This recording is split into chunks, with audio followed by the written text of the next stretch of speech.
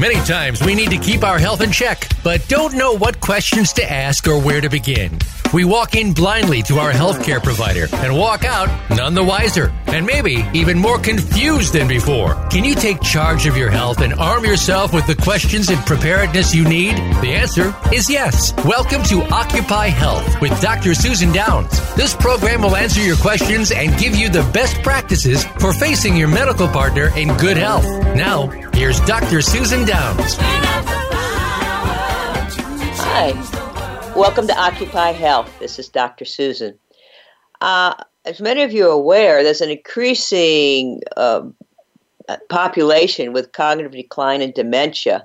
And this is very serious. And when you get older, people start to be concerned with it. People with cognitive difficulties or dementia, they're filling our hospitals, and they're very difficult to find a follow-up place where they can be taken care of, because a lot of times the family just can't handle it anymore because they don't even know their family members' names. So when you walk into a room and you forget, why did I come in here? Is that something to be concerned about? You forget somebody's name. Oh my gosh, am I beginning to get Alzheimer's? Oh my gosh, what's happening here? Well, Dr. Butson has some of these answers. Also, another podcast you might want to refer to is Dr. Dale Bredesen, who is actually reversing symptoms of cognitive decline and has some great success with a multi-pronged approach because he believes it's multidimensional, multifactorial. So anyway, glad to introduce to you Dr. Andrew Butson. He is on a crusade to empower people with knowledge of whether their memories are normal or not, and what their doctor should do to evaluate them, and how to use the medications, diet, physical exercises, and strategies to keep memory strong. He's educated at Haverford College and Harvard Medical School. He's currently the chief of cognitive and behavioral neurology at the Veterans Affairs Boston Healthcare System. He's a director of education at the Boston University Alzheimer's Disease Center, professor of neurology at Boston University School of Medicine, and a lecturer in neurology at the Harvard Medical School. He's co-authored textbooks, Memory Loss, Alzheimer's Disease, and Dementia, a Practical Guide for the Clinicians. These have been translated into many languages, including Spanish, Portuguese, and Japanese. Now he has co-authored and written a highly informative and engaging book for all of us, 7 Steps to Managing Your Memory, What is Normal and What is Not, and What to Do About It. This will tell you everything you need to know and how to manage your memory, plus gives you stories to illustrate each step. So welcome to the show, Dr. Butson. Thanks very much. A pleasure to be here. Okay. So why don't you tell us, why did you write this book? Yeah, so I wrote it for 2 reasons. The first is I really wanted to be able to reach as many people as I could to help them understand whether or not the memory problems that they're experiencing are normal or not, and what to do about them. One of the, I would sort of say, a problem in my clinic is that people often come in to see me too late. They come in, after they've had memory problems for several years, and it was because either they simply didn't realize that the memory changes that they were experiencing were not normal, or it was because they actually went to their primary care doctor, but their primary care doctor didn't think things were normal. So I really wanted to empower people with the knowledge to figure out themselves whether or not their memories were normal or not. The second reason that I wrote the book is that even in my own clinic, where I can spend a whole hour with a new patient, there's just not enough time to tell people everything I would like to, such as, more in depth about why is their memory normal or is it not normal, why I'm prescribing a medication, exactly how the medication works, why I'm recommending exercise and diet, and how do all these different strategies and memory aids work. I really need 10 hours in a clinic visit to go through all these things. So we wrote them all down so that our patients could have all the information that they need. I mean, society has this pejorative view of, oh, you're getting older, oh, you're having aches, you're getting older, oh, you're not remembering things, you're just getting older. And those of us that have studied functional medicine do not believe that that's true, that as you get older, things decline, and that's just the way it is. So it's the same with memory, isn't it? We get a few things here and there and think it's normal. Absolutely. I do think there's unfortunately a lot of ageism in our society, and many people from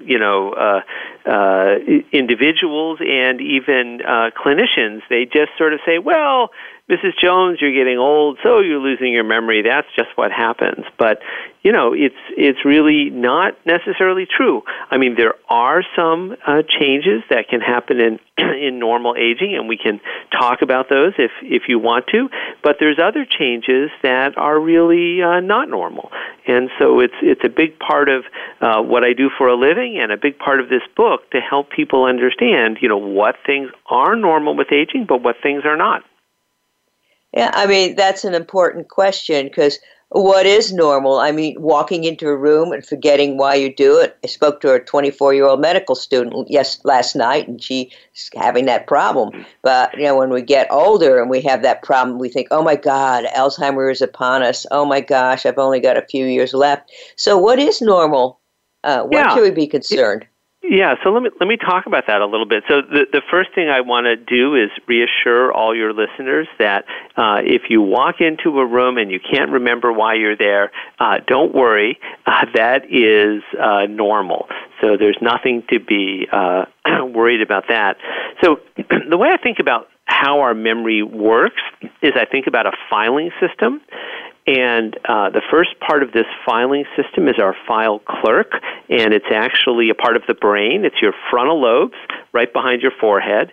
And it's the file clerk's job to actually bring information in from the outside world and to put it into the physical memory file cabinet that stores new memories, which is the hippocampus, which is deep in the temporal lobes. And the file clerk, as she gets older, actually begins to have a little bit of trouble, even as part of normal aging. And I'm going to give your listeners an analogy that makes it easy to remember what changes occur with normal memory. So the first thing that can happen to our frontal lobe file clerk is she can get a little bit hard of hearing. And because of that, information may need to be repeated a couple of times in order to get into the memory store. The second thing that can happen is she moves a little bit more slowly than she used to. And so as part of normal aging, it can take a little bit longer to be able to find the memory that we're looking for. And the last thing that can happen to our older file clerk is that as she is looking through the different memories, trying to find the right one, she doesn't see quite as well as she used to. So she may need a hint or a cue in order to find the memory that she's looking for.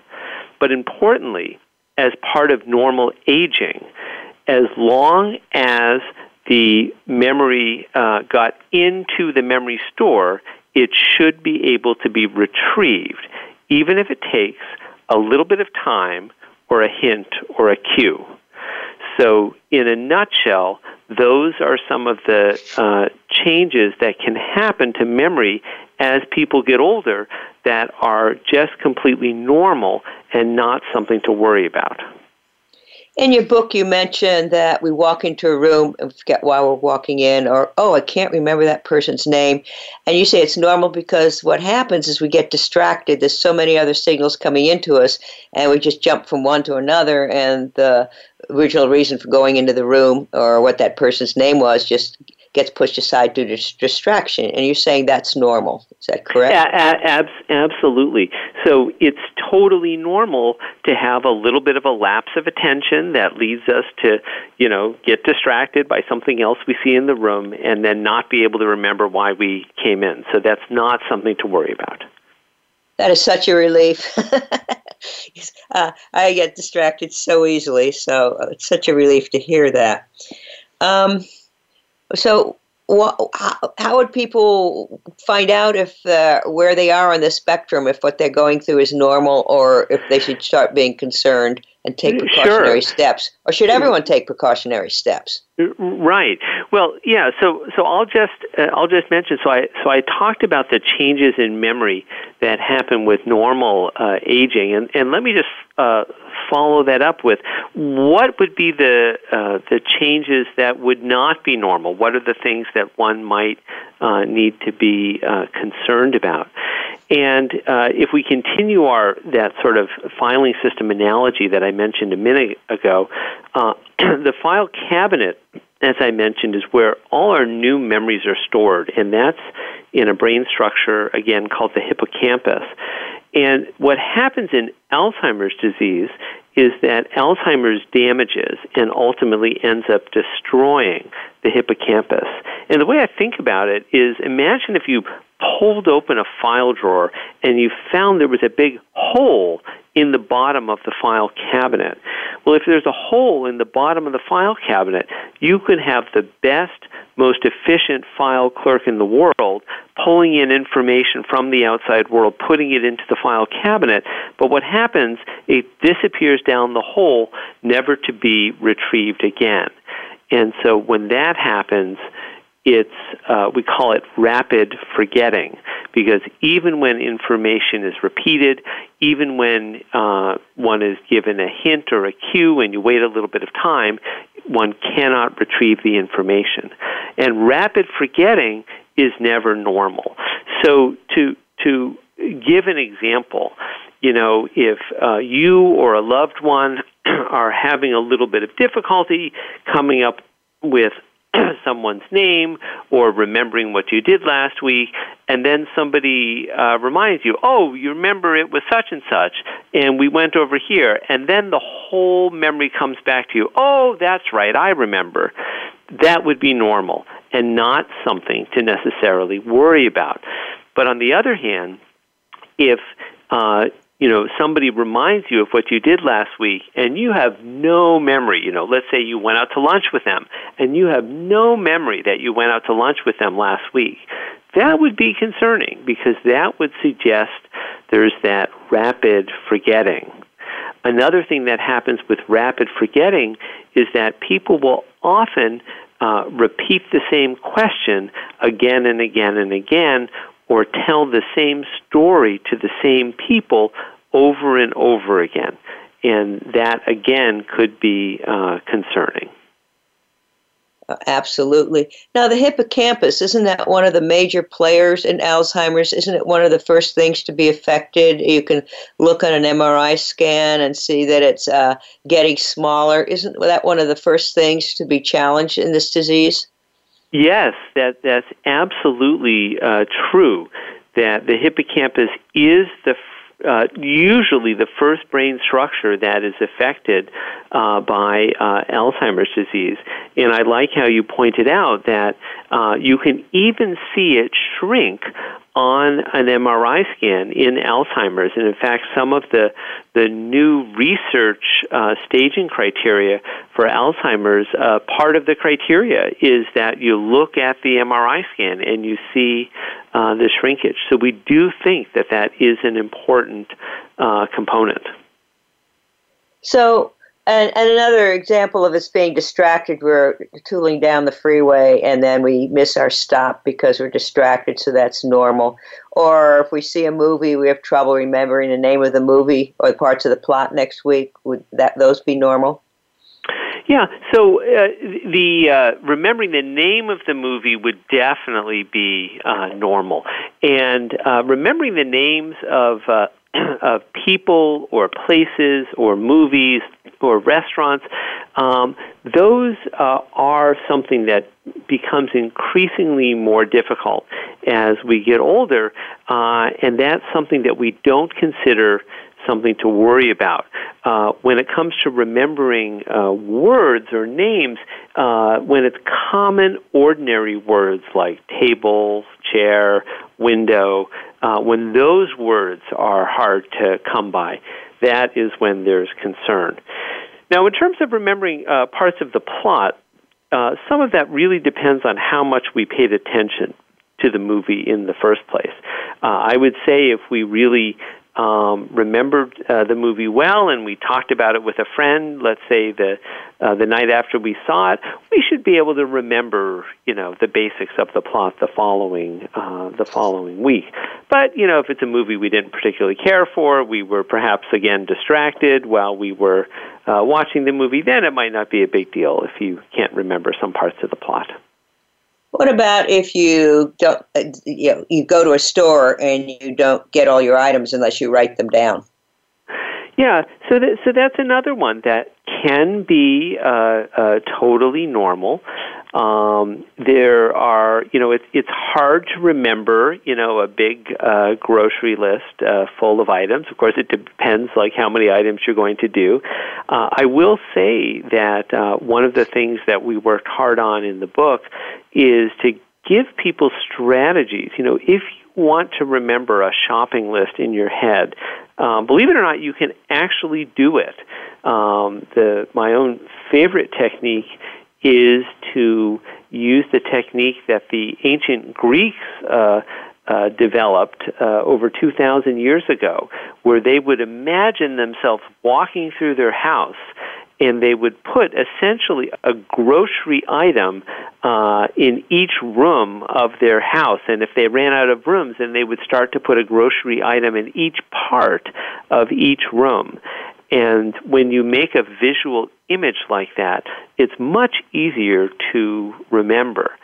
And if you make the image a little bit silly or a little bit outrageous, it actually makes it even easier to remember. So there's all sorts of different strategies that people can use to remember their grocery items.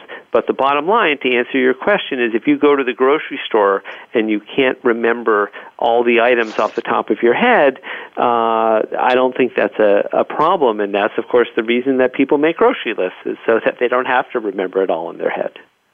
And what if you spend so much time looking for your keys, your cell phone, your wallet, glasses? Is that a concern? Or is that due to distraction? Yeah.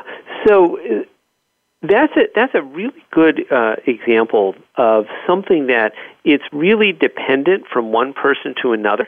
And what I mean by that is if you're somebody that, every morning, you get up, you spend 5, 10, 15 minutes hunting around the house for these items, and now you're getting a little bit older, and you're still spending 5, 10, 15 minutes hunting around for these items, well, that's probably normal for you and not something to worry about. But if you are someone who was always very organized, always knew where everything was, never had to hunt around for things, and now you're spending 5, 10, 15, maybe 20 minutes, maybe a whole hour hunting around the house looking for these things.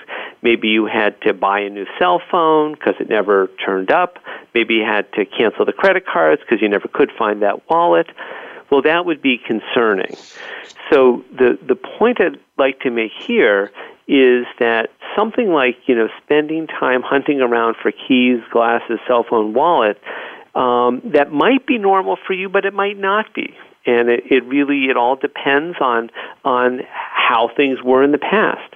So whether there's a change in your memory is one important factor. Yeah, one of the things, as I recall, in disease Alzheimer's is if you've got a large cognitive reserve, meaning you start out smart, you could be declining pretty quickly, and it might take a lot longer before people notice it. You might be going very quickly to below average, and they might not be. You still appear normal, but you can be declining pretty quickly. So, that's one factor to consider. Absolutely right. So, if I'm evaluating, say a college professor, someone who's a very bright individual, I would expect that their memory is going to start off actually considerably above average. And that individual might still score perfectly on the common screening tests that we use in our doctor's offices, such as the mini mental state examination or the Montreal Cognitive Assessment. They might score perfectly on those tests, but still, just like you said, have declined actually a considerable amount. And so it's times like that I really will put a lot of stock in talking with the individual. Do you feel that your memory has declined even though you're scoring normally on these tests? And if they believe that they've experienced a decline, then that would be a time to pull out formal neuropsychological testing, which would be generally performed by a neuropsychologist. And that can be helpful for getting an accurate diagnosis in someone who has a lot of that cognitive reserve. What about if you have trouble finding your car in that doggone parking lot? Yeah.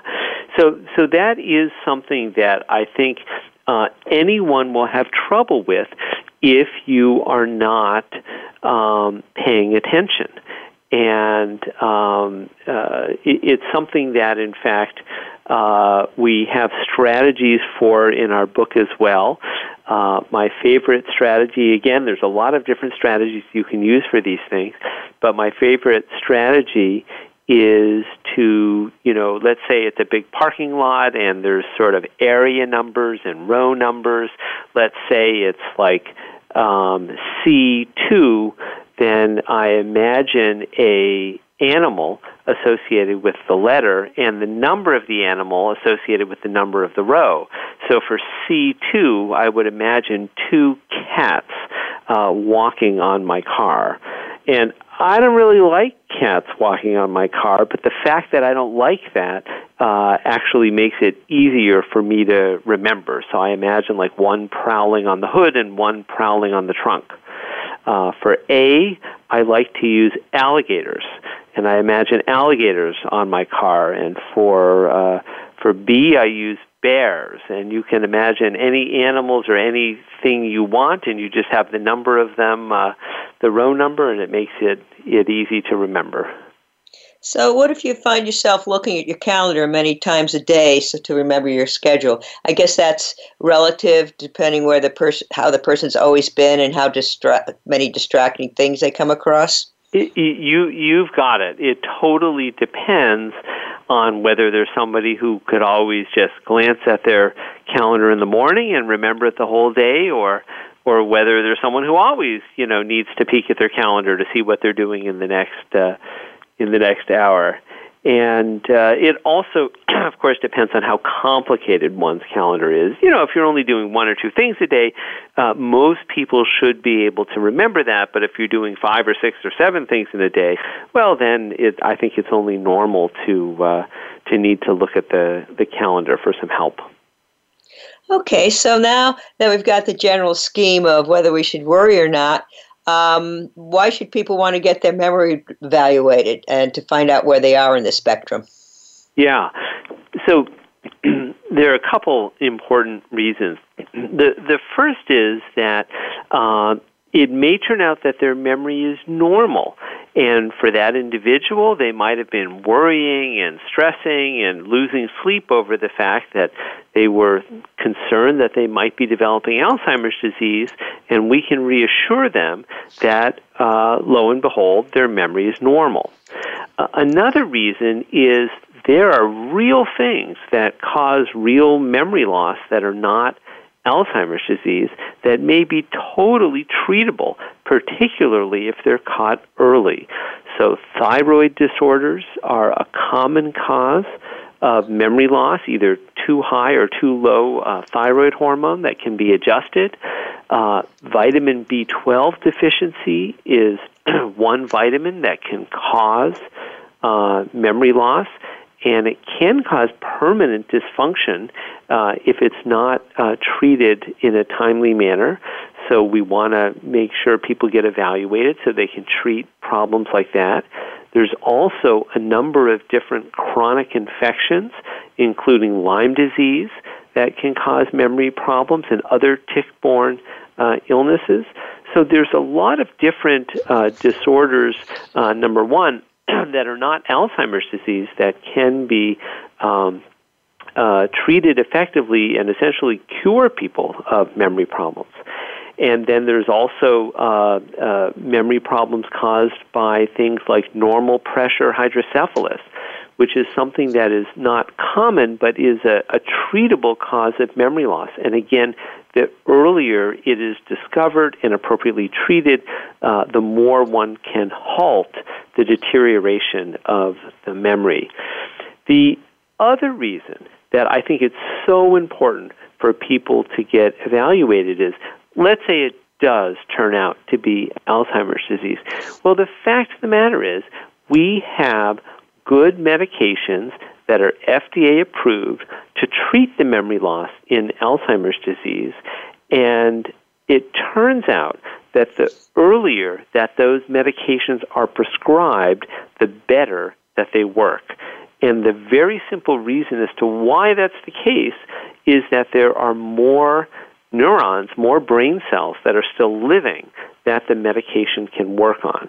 So we always want people to get evaluated sooner rather than later.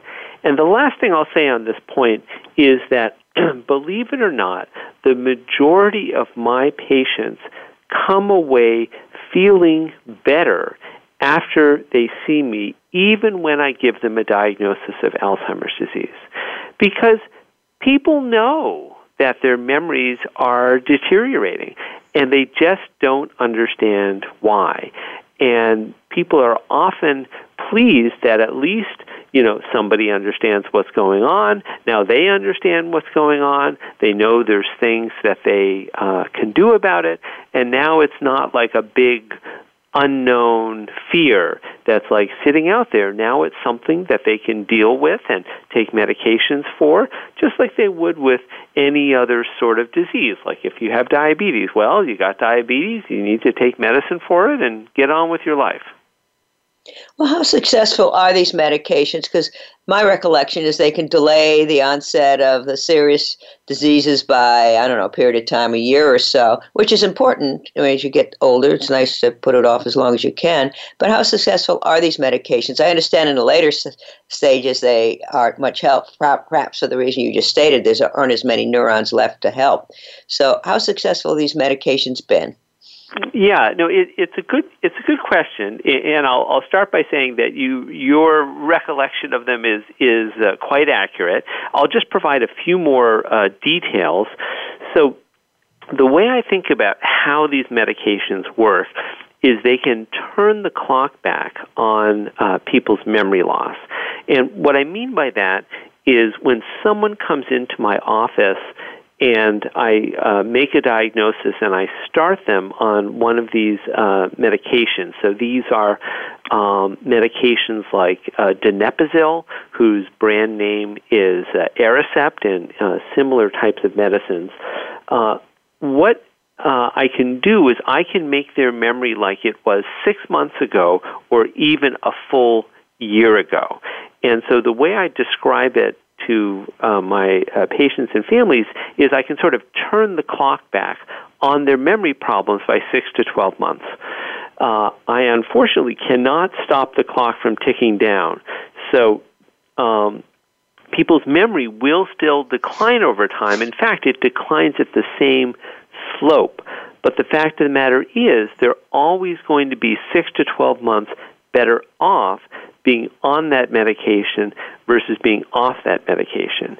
And if they stop at a later stage, what happens is one actually plummets 6 to 12 months worth of memory function in 1 to 2 weeks.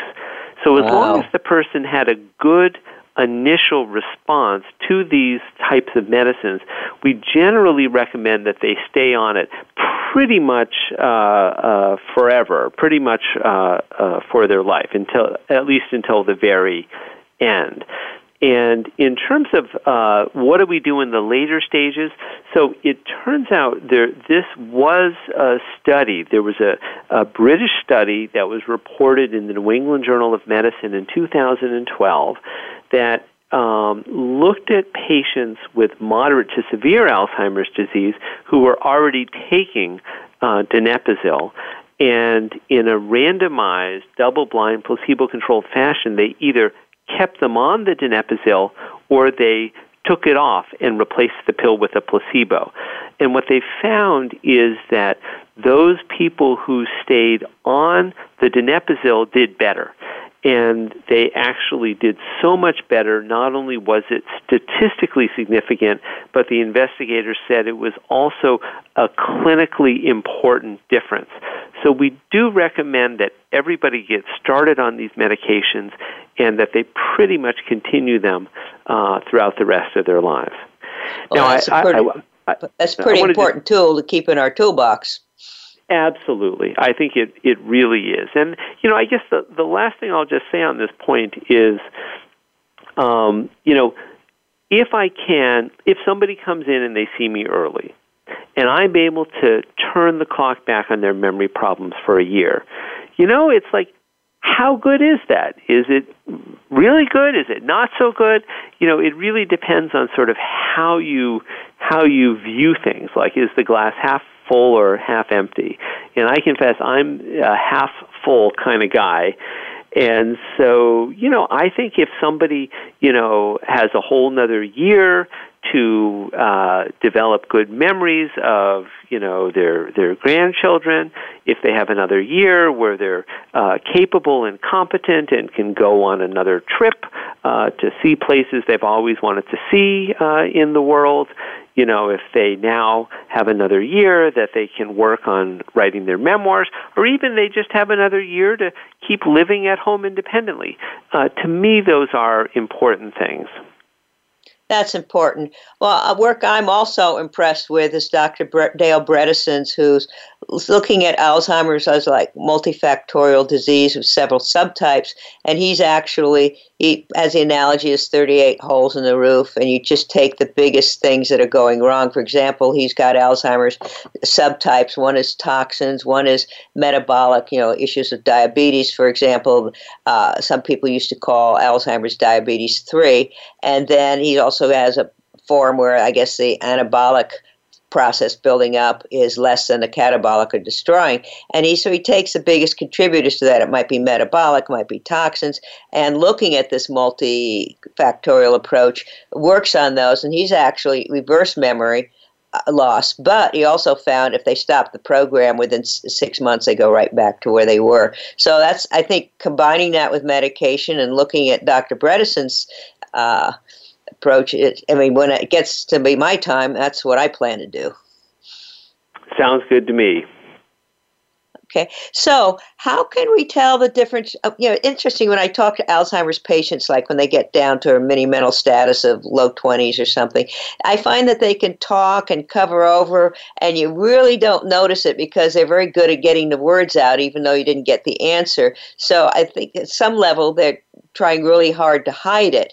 So it might be a little hard for other people to know. But how can we distinguish changes in memories due to normal aging and those due to the dreaded disease of Alzheimer's? Right. So, the first thing I'd just like to comment on is that I think you're right that a lot of people do try to hide their memory problems. And some of it, I think, is because people, like you're saying, I think people are just so afraid of Alzheimer's disease. I think that the term Alzheimer's, the A word, it's sort of like the way that we used to view cancer like 20, 30 years ago. It's sort of like, you didn't want to tell people, that they had cancer, and, people were afraid of a diagnosis of cancer. And I think that that's the way Alzheimer's is today. But I would say, we're really working hard to try to destigmatize the word, and again, let people know that there are things that can actually help the disease, whether it's the standard FDA-approved medications, or there's a lot of new medications that are being developed in clinical trials. So there's actually, I think the most exciting clinical trials there's new antibodies that are directed against either the amyloid plaques or the neurofibrillary tangles that can actually go in and remove those from the brain. And there's a lot of different companies that are working on these approaches, and we're all very hopeful that they're going to be successful. So hopefully in the future, people won't be trying to hide their memory problems. They'll bring them to their doctor's attention so that the doctor can figure out if something's wrong or not. So how can we distinguish the changes in memory due to normal aging in Alzheimer's? Yeah. So, the big thing that I think is most important from the history that we get is going back to what I was talking about before, is whether or not there's rapid forgetting. So when we hear about problems such as that it takes a little bit of repetition of the information in order to get it into our memory stores, that's okay. If it takes a little bit of time to retrieve the information, that's okay too. And if we need a hint or a cue to help us retrieve that memory, that's also fine. But when there's signs of rapid forgetting, that's not normal. And so with rapid forgetting, that would include situations where even when someone's reminded about the dinner that they had yesterday or last week with friends, they have no recollection of that dinner. When they're repeating the same questions again and again and again and again. I had one spouse tell me that her husband asked her where they were going 16 times on a 2-hour trip, and that would be an example of this sort of rapid forgetting that would not be normal. I recall reading somewhere, and I could be totally wrong, that previous attempts to attack the amyloid plaques, neurofibrillary tangles and amyloid plaques are some of the key markers that one looks for in Alzheimer's disease, and so those are involved in the pathology. But I remember reading somewhere that attacking the amyloid plaques has not been successful because they might actually serve a positive purpose. Do I have that right, or did I mix it up? Yeah, no, you do have that right. And in fact, so there's been a number of different compounds, different antibodies that have worked towards removing the plaques. And I'll tell you the standard view on why they failed, and then I'll tell you the new view on why they failed. So the standard view is that we just haven't started the drugs early enough. The standard view suggests that once that beta amyloid begins to be deposited, it starts to damage brain cells. The brain cells form these tau tangles, and the tangles start to spread throughout the brain. And once the tangles are spreading, even if you removed all the amyloid plaques, it wouldn't stop the disease. It's sort of like the horse is out of the barn. It doesn't help if you close the barn door because the horse is already out. So that's the standard view. And in fact, there are studies now looking at trying to treat people even before they have developed any symptoms to try to catch that Alzheimer's disease so early that you can prevent the tangle formation and then you'll prevent the memory loss. So that's the standard view. The standard view is we just haven't started early enough. And we do have studies that will answer that question, whether that's the problem or not, in the next couple of years. But the new thinking on this is that we may now, after over 100 years since Alois Alzheimer wrote his first paper, we may finally understand what the normal function of beta amyloid is. And this is research that's by Dr. Rudy Tanzi at Massachusetts General Hospital in Boston and others that have done work that suggests that the normal function of beta amyloid may be to fight infections. So it may be that amyloid is part of the brain's immune system. And so the amyloid plaques are forming in the process of trying to defend the brain. And so you can sort of think about Alzheimer's disease as sort of like almost like an autoimmune disease. It's like the immune system has gone overboard. And, again, sort of removing the amyloid isn't necessarily going to cure the problem. If it turns out that the reason the amyloid was there because there was a virus in the brain, and there are studies, some of them from a number of years ago, some of them just recently, that suggest that people with Alzheimer's disease are more likely to have had an infection with herpes simplex virus. And so that may be one thing that essentially can start the cascade that causes Alzheimer's.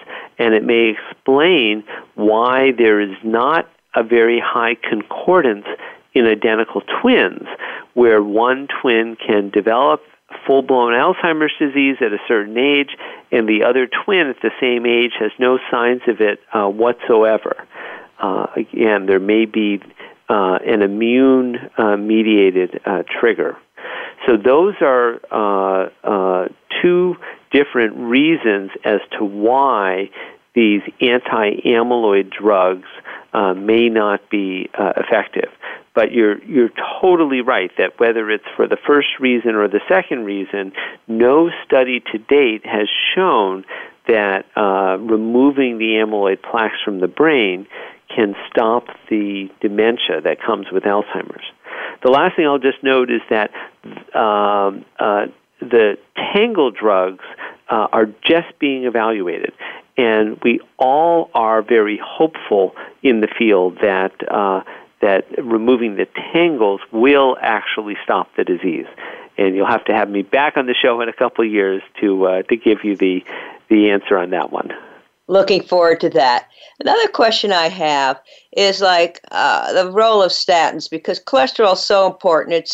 It's for all our sexual hormones. It's in the wall of the cells. And when you've got some of the statins cross the blood-brain barrier, and when they're lowering cholesterol in the brain, I start to worry. They also lower CoQ10, which can explain the muscle aches, adiponectin, which can explain the connection to diabetes.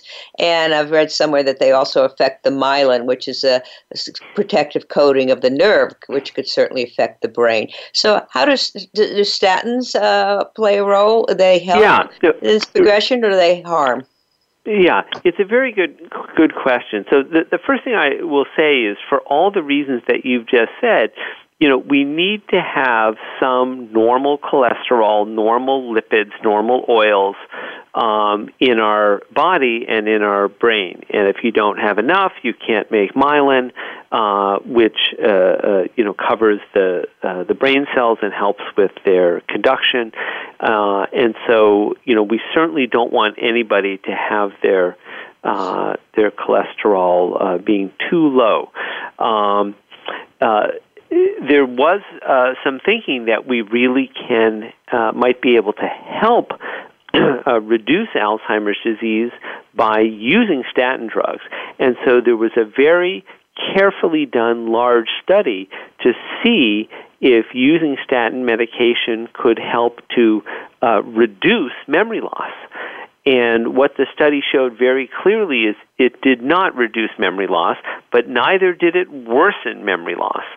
So all of us in the memory field, we don't believe that statins impact memory one way or another. We don't think they make memory worse, nor do we think that they make memory better. So we think one should basically use them as one normally would if one has high cholesterol, particularly the bad forms of cholesterol, and don't treat someone's brain with the statins one way or another. Just treat their cholesterol to try and help their heart disease. Now, did they separate out the statins that cross the blood-brain barrier versus those that do not in those studies? No, it's a good question. So the study was done with simvastatin, and I don't know of any large scale studies that were done with other statins. Okay. What about Prevagen? Does that help? Yeah, so I'm glad you asked that because it's something that almost all my patients ask me about. So Prevagen is an over-the-counter supplement that many people try. And the best thing that I can say about Prevagen, the best thing, is that we do not believe it's harmful. There is just simply no evidence whatsoever that it's helpful. So I do recommend that people save their money and not bother with Prevagen. Okay. Now, a lot of people say that diet's important and physical exercise is important, especially when you have some exertion mixed in with it, and sleep are very important for general health and memory. Can you comment on these? Yes, absolutely. So there's no doubt that aerobic exercise has absolutely the best evidence for helping to protect against Alzheimer's disease. There was one study that came out in approximately the last year that showed that individuals who began engaging in strenuous aerobic exercise in their 40s were actually able to delay the onset of Alzheimer's disease by 11 years, from age 79 to 90, when you compared the average of when individuals in each cohort developed Alzheimer's disease. So exercise is really important. And I'll just mention just a few of the benefits. So exercise can, of course, help with cardiovascular health and reduce one's risk of strokes. And we know that that is very important for brain health and preventing dementia, including dementia from Alzheimer's. We know that exercise is actually a natural antidepressant, and people can feel better, and depression is one cause of memory loss. Turns out exercise also improves sleep, and sleep is critically important for memory. There's two main reasons that I'll mention. The first is the obvious one, which is that if one is tired and because they didn't get a good sleep last night, it's hard to pay attention. And as we've already spoken about in this program, if you can't pay attention well, then you're not going to be able to remember things. The second reason is that we've spoken about the hippocampus as the part in the brain where all the recent memories are formed and are stored. But it turns out there's other places in the brain where the older memories are stored. And the transfer process from the recent memory file cabinet in the hippocampus to the older memory file cabinet elsewhere in the brain takes place while we are sleeping. And if we don't get good sleep, we will not be able to hold on to our memories for a lifetime. But the most exciting thing that I want to tell all your listeners about regarding exercise is that we now know that exercise, particularly aerobic exercise, releases growth factors from the brain that actually help us. BDNF, for example. That's right, BDNF, and it actually helps to grow new brain cells. And what's so amazing is that even in healthy older adults, the increase in the BDNF and the growth of the brain cells is so large that in as short a time as 6 months, you can actually measure the increase in the size of the hippocampus on an MRI scan. And this increase in the hippocampal volume was directly proportional to the increase in physical fitness that the individuals experienced. It was proportional to the amount of BDNF that was released, and it was proportional to the amount their memory improved in day-to-day life.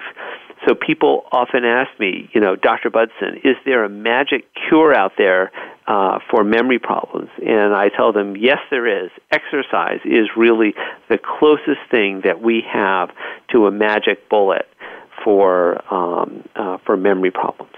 The last thing I just want to say about memory problems, or exercise, is I do want all your listeners to just simply check with their doctor, if they haven't already, before they embark on a new exercise program, to just make sure that their heart and their lungs and their bones and their joints are ready for whatever increase in exercise they're going to do. Oh, wow. Okay. Now, I want to get in touch on some of the other types of memory loss, but before I do, we've only got 5 minutes left, unfortunately. You mentioned depression, and some people, I think, say depression is a risk for Alzheimer's disease, but other people believe that depression is a signal that something is going wrong with your brain. So I think depression is something that needs to be addressed in this picture as well. Yeah, I totally agree. And in my own experience, I think if someone has never had depression in their life and now they're showing some memory loss and they're also feeling sad or anxious about it, I do worry that it's the memory loss that's making them feel sad or anxious. And my general recommendation... We are getting very close to the end, so I certainly want to touch upon some other causes of dementia and memory loss. For example, there's multi-infarct dementia or vascular dementia, and that you notice a stepwise decline. You'll be fine, then you lose something, then you might lose the ability to recognize faces, and that is like what Margaret Thatcher had, and that's one of the symbols there. Right. Then like frontal temporal dementia, which will be the frontal lobes, which was the clerk that he was talking about, that, you might lose your ability to control your behavior and say some very unpleasant things, and there's various scans that can diagnose these. And then you've got dementia with Lewy bodies, which is what the actor in Marin had. Forget his name. Maybe I've got a problem. So you want to touch a little bit upon these? We've got 4 minutes left, and then say anything you'd like. Also, before the end, I'd like to mention his website. It's Andrew Budson, BUDSONMD.com. Okay, the remaining 4 minutes are yours. Use them as you like. Okay, thank you very much. Yeah, so I think you might be thinking of Robin Williams, who had dementia. I guess I need my memory checked. Yeah, who had dementia with Lewy bodies. And dementia with Lewy bodies typically has Parkinsonism, but then it also has some unusual symptoms. People can have visual hallucinations of people or animals early on. And that could be one of the first signs, can't it be? It absolutely can. Sometimes the visual hallucinations appear before there's any Parkinson symptoms, and people might worry that they're going crazy because early on they can tell that these are hallucinations. And my experience is people don't necessarily tell their doctors about these symptoms because they're afraid that people will think they're crazy. But I want to reassure your listeners out there, if you or your loved one is experiencing this, it's a disease and it can be treated. The other unusual symptom that can occur with dementia with Lewy bodies is that people can act out their dreams while they are sleeping. Normally, when we dream, we don't move, and that's why we don't act out our dreams. But in dementia with Lewy bodies, that people actually often do act out their dreams. So those are things to be aware of. Frontotemporal dementia is just like you said, that people have trouble with behavior. And spouses often think that their loved one is acting like a jerk. All of a sudden they become self-centered. They don't care about other people's feelings. They do things that are inappropriate. And ultimately, they can have so much difficulty that they may be making sexually inappropriate comments or advances. They often are very oral, and they want to put anything in their mouth, even if it's a non-edible object. Diets can change into wanting to eat lots and lots of sweets. And this disorder often affects younger people. 3/4 of frontotemporal dementia is younger than age 65. So this is something, if someone in their middle age is having trouble, that they should think about. And then lastly, I'll just mention briefly, I think you said it very well, that in vascular dementia, that's dementia due to strokes. And in a true vascular dementia, typically the family knows it. Everybody knows it because they've experienced their loved one having stroke after stroke after stroke after stroke. And the ways to try to reduce strokes include, seeing their doctor, making sure all their risk factors can be adjusted, including blood pressure and cholesterol. And the other thing that actually we haven't touched on before, that the Mediterranean diet can be helpful for both vascular dementia as well as Alzheimer's disease. There's good evidence for the Mediterranean diet. Yeah, that's very important, folks, because there are things we can do, because some people have mild cognitive decline, which will never progress to dementia, but it could. So having an organic diet is very important, like the Mediterranean diet. Anyway, we are coming toward the end of the session, so I want to thank you, Dr. Butson. Again, his website is www.andrewbutson, BUDSONMD.com. So I want you to all go out and investigate, learn about various these topics so you can help yourselves, help others, work with your physician and clinicians, and above all, be well. Are you looking for a great movie to watch? Tired of swiping through hundreds of different channels hoping to see something that sparks your interest? Well, I have great news to share with you. Today, everyone has either cut the cord with their cable company or are thinking about it. I cut the cord more than 5 years ago, and I don't miss cable one bit. There are now so many money-saving options to cable TV. My favorite right now is Roku. There are literally thousands of wonderful channels for every type of viewing experience you can possibly imagine. But today, I wanted to tell you about two very special channels, Indie Rights Movies and Indie Rights Free Movies. You will find both of these channels in the Movies and TV section of the channel store on Roku. All the movies on the Indie Rights Free Movies channel are absolutely free for you to watch. You can browse through hundreds of movies organized in interesting groups.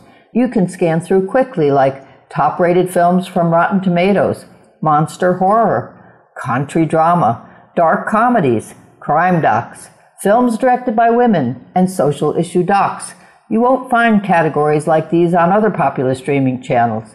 Speaking of social issue docs, you might watch The Big Secret. The Big Secret is the latest work by Emmy Award-winning producer Alex Voss, directed by integrative physician Susan Downs. It's all about the influence big money has on your health and well-being. If you prefer to watch movies without ads, subscribe to Indie Rights Movies, available everywhere.